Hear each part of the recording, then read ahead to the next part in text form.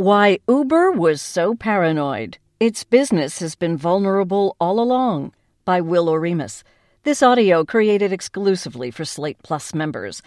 2 years ago, Uber was valued at nearly $70 billion, more than General Motors, Ford, or Honda. If it could do for driving what Amazon did for shopping, the thinking went, it could end up controlling more of the personal transportation market than any automaker does today. The road to global ride-hailing dominance has proven bumpy, however. A series of spectacular scandals and blunders have led to the ouster of its founder and CEO, a high-stakes trade secrets lawsuit with rival Waymo, a sister company of Google, a damaging consumer boycott, and a criminal investigation by the U.S. Department of Justice. Meanwhile, Uber has lost ground in key markets both at home and abroad. A recent bid from Japanese investor SoftBank valued the company at $48 billion, a 30% discount from 2015 levels. Conventional wisdom holds that Uber's paranoid, unscrupulous management is largely to blame for its predicament. No doubt that's a lot of it. But what if some of that paranoia was justified? Perhaps part of the reason Uber spent so much time trying to spy on and undermine its rivals was that its market position was always more precarious than it looked. Historically, major automakers have ranked among the world's largest and most stable businesses. It took global shocks, such as the 1970s oil crisis and the 2008 financial crisis, to shake it up, and many of the largest players survived even those. That makes sense because mass-producing automobiles is an extremely complex and expensive undertaking, which limits competition. Now, ride-hailing threatens to upend the industry. Uber, Lyft, and others have already taken customers away from taxi and car rental companies, and if self-driving technology proves viable, it could become more efficient for most people to simply order a ride when they need one, rather than buying their own cars. That's why an Uber that controls a big chunk of a future global self-driving taxi industry could be such a behemoth. Even with its recent struggles, it still controls 70% of the U.S. market and harbors grand ambitions abroad. So why all the cloak and dagger stuff?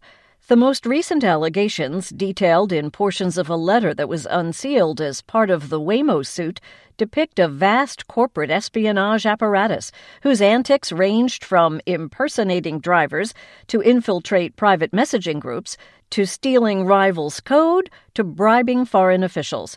That's on top of the company's long history of sabotaging other ride-hailing apps and systematically evading enforcement by local authorities around the world. It's tempting to blame this all on Uber's unscrupulous, ruthless, and misogynist corporate culture, but that leaves open the question of why the company is like that. Part of it, surely, was the tone set by the morally bankrupt man-baby at the top. Yet there are also growing signs that Uber's obsession with much smaller competitors may have been symptomatic of deeper problems with its business model and strategy. In contrast to automakers, Uber's business is not particularly capital-intensive.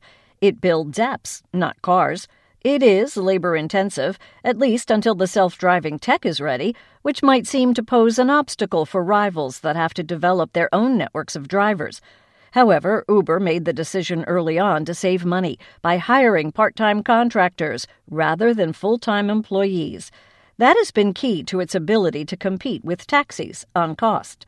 By the same token, it means that Uber commands little loyalty from its workforce, which remains free to drive for any other ride-hailing company that comes along offering better terms. In industry jargon, Uber drivers face relatively low switching costs.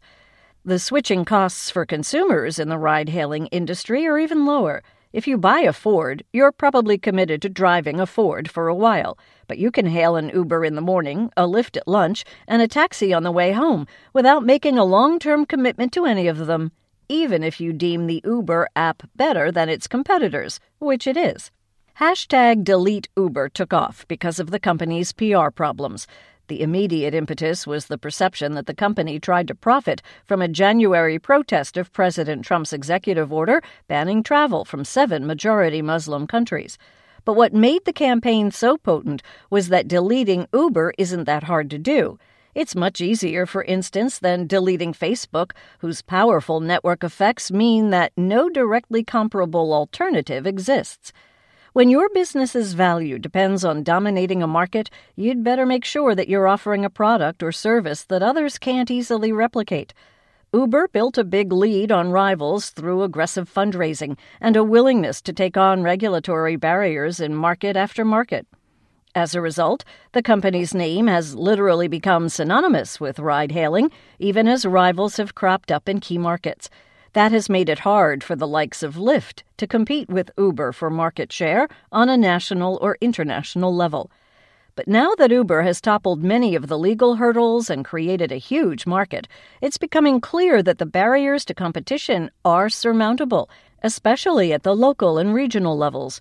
In Portland and San Francisco, Lyft's market share is approaching parity with Uber's, according to a November analysis reported on by Recode. It's also rapidly gaining ground in Los Angeles and Seattle. Meanwhile, Uber's dreams of global ubiquity died in 2016 when it sold its operation in China to homegrown rival Didi Chuxing in exchange for a tenuous partnership that included a stake in Didi. Now, Didi is making major inroads in markets overseas as well, and its valuation is nearing Uber's own.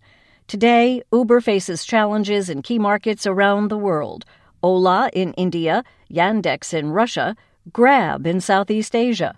The list goes on. These companies' services are all very similar to Uber's. Ultimately, it's a lot easier to build an effective Uber equivalent for a single city or country than it would be to build an effective Google, Facebook, or Apple equivalent, or, for that matter, a Toyota, Ford, or Tesla equivalent. That's probably why Google doesn't feel the need to go around sabotaging rival search engines, and Tesla doesn't seem to spend a lot of energy spying on Fisker. This is not to say Uber is doomed. With its new leadership apparently intent on cleaning up the company's act and reputation, it could stop the bleeding and lock up an important position in key markets around the world for years to come, even if it's not quite the global Goliath that investors once imagined. But it's also conceivable that the company's dominance will continue to erode country by country and city by city, even after its reputation has been shored up, simply because, corporate espionage aside, it's not that hard to compete with.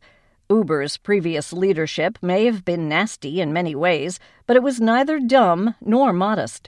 The simplest explanation for why it felt such deep insecurity about Uber's market position is that Uber's market position was indeed insecure and will only become less secure with time.